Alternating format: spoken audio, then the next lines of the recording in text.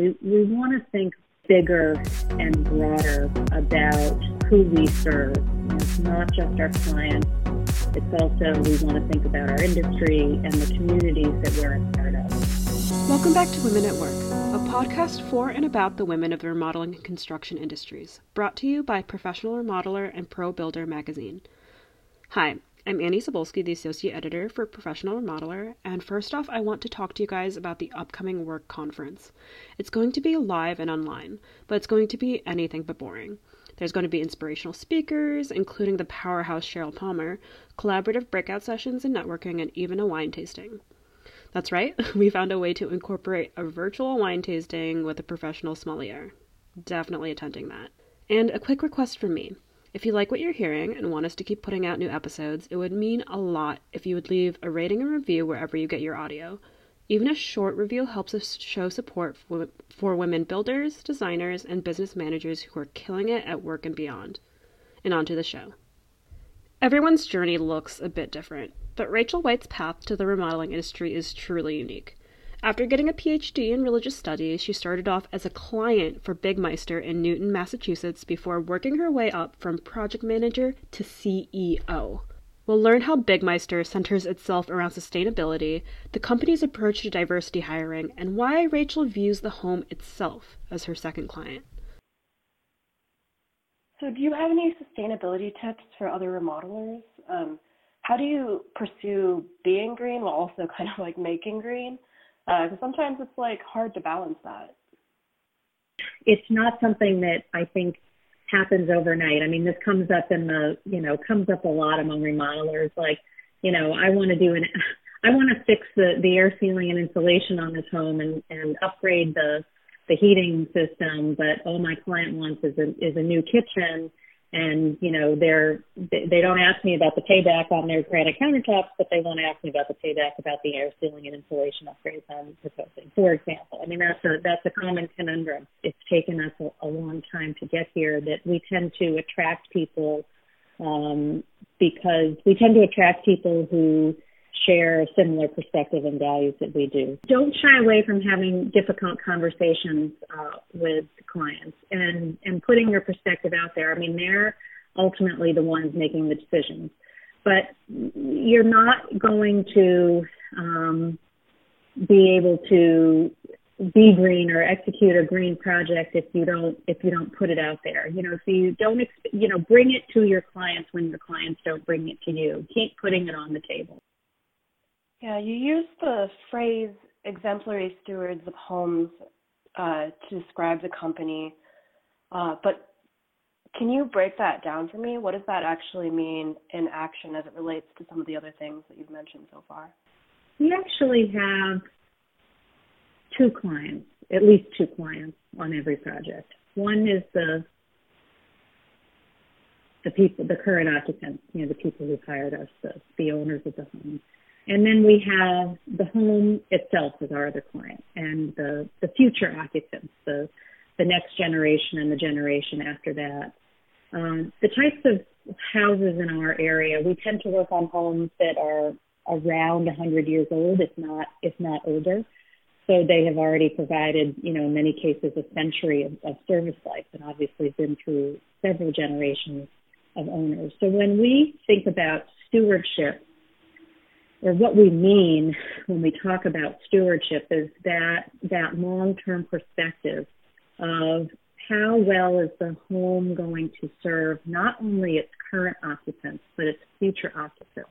And so we want to make sure that whatever decisions that we make are decisions that are going to look good 10, 20, 50 years from now. So it's not just, does the house look good and function for the, first year, 2, 5, even 10, 15 years. But are we doing things that are going to help the house adapt and continue to provide a high level of service to meet the needs of the occupants that are going to be coming down the road? We want the homes that we work on to last for the long term. So we want to do things that make sense, not just for the near term, but also for the long term. So you've been bringing on women into the field, including women carpenters. So can you tell me a little bit about your approach to that? How do you diversify your team without, tokenizing? It starts, if it doesn't end, is not the one, but a really key element is a respectful work environment. Anybody who comes on one of our job sites or participates in any way in our company, vendors, subcontractors,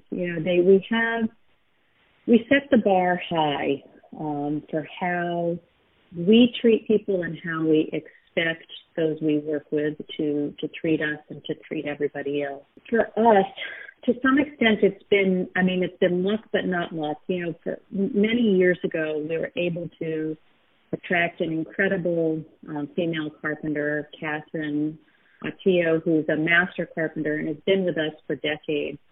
And she's an incredible carpenter, an incredible teacher, hands-on, practical, on-the-job teacher.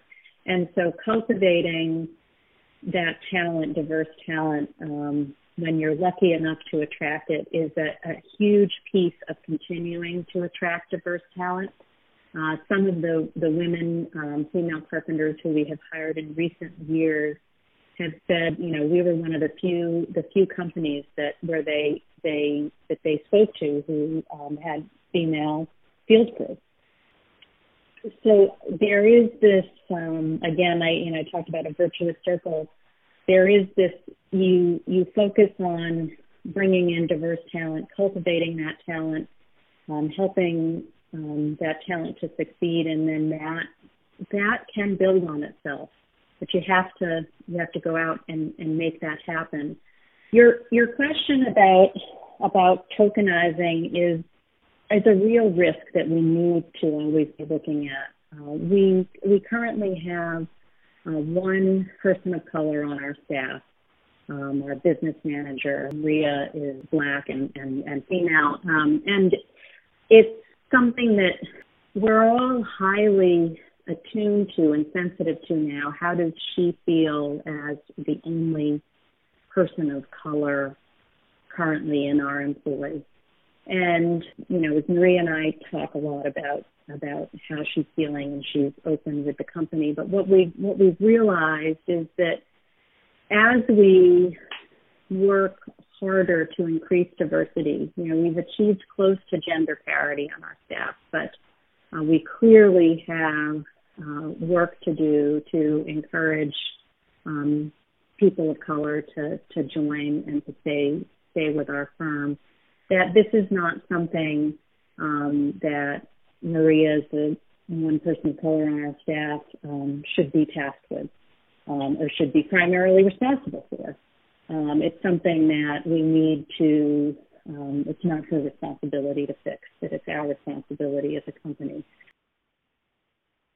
So another kind of labor question that the trades has been battling is the increasingly crowded job market and attracting young talent.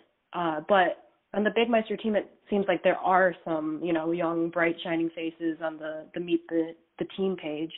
So how do you get young talent and how do you keep them? Our emphasis on climate and on gender diversity and on social responsibility more broadly is appealing to the younger generation. I've heard that again and again, millennials, and now we're sort of beyond millennials as it Gen Z, that the conscience of a company matters a great deal. In terms of retention, we do, you're right, we do invest a lot in bringing up our apprentices and sort of that on-the-job training and coaching and teaching. And we also have fairly generous education benefits, and we pay for all of our staff to attend conferences and to take advantage of other, training opportunities as appropriate. And so that really keeps people excited, the opportunity to learn. Our participatory culture really helps people who don't have as much experience feel like they have a voice, and that what they think about things really matters. I mean, we practice open book management. We're in the process of moving towards employee ownership. So the founder and current owner of the company, Paul Eldringham, is going to be selling the business to the workers, and we're going to be forming a worker cooperative. So the idea that people could have, the sort of looking ahead, even if they haven't been here the number of years that they would need to, be eligible to buy in, sort of that I could have a stake and a piece of this company's future, I think helps keep people at Bigmeister, because there's a chance to really, really be part of it. And even in their, first and second years, they're sitting in on company meetings and seeing financials and getting a chance to ask questions. And I think it just makes people feel like they're a part of it. Yeah, it's amazing when you can get that feeling of that you're producing something and you're part of a team and not just like a cog in the wheel. I was just thinking the same thing as you said, that contrast. Yeah. Every person matters here. You really feel that in small companies. It's something that you need to cultivate and practice. Well, do you have any advice for companies that do want to start moving in that direction? Any first steps? If you're a company that doesn't share, isn't in the habit of sharing information about how the company is operating, do that. If you're not a company that's in the habit of getting, your employees' opinions about things, start doing that. If you're an owner of a small company and you do everything, start figuring out what you're good at and what you're not good at, and start delegating those pieces that you aren't good at and put other people in charge and make other people responsible for those, and really try to keep your sticky fingers out of it.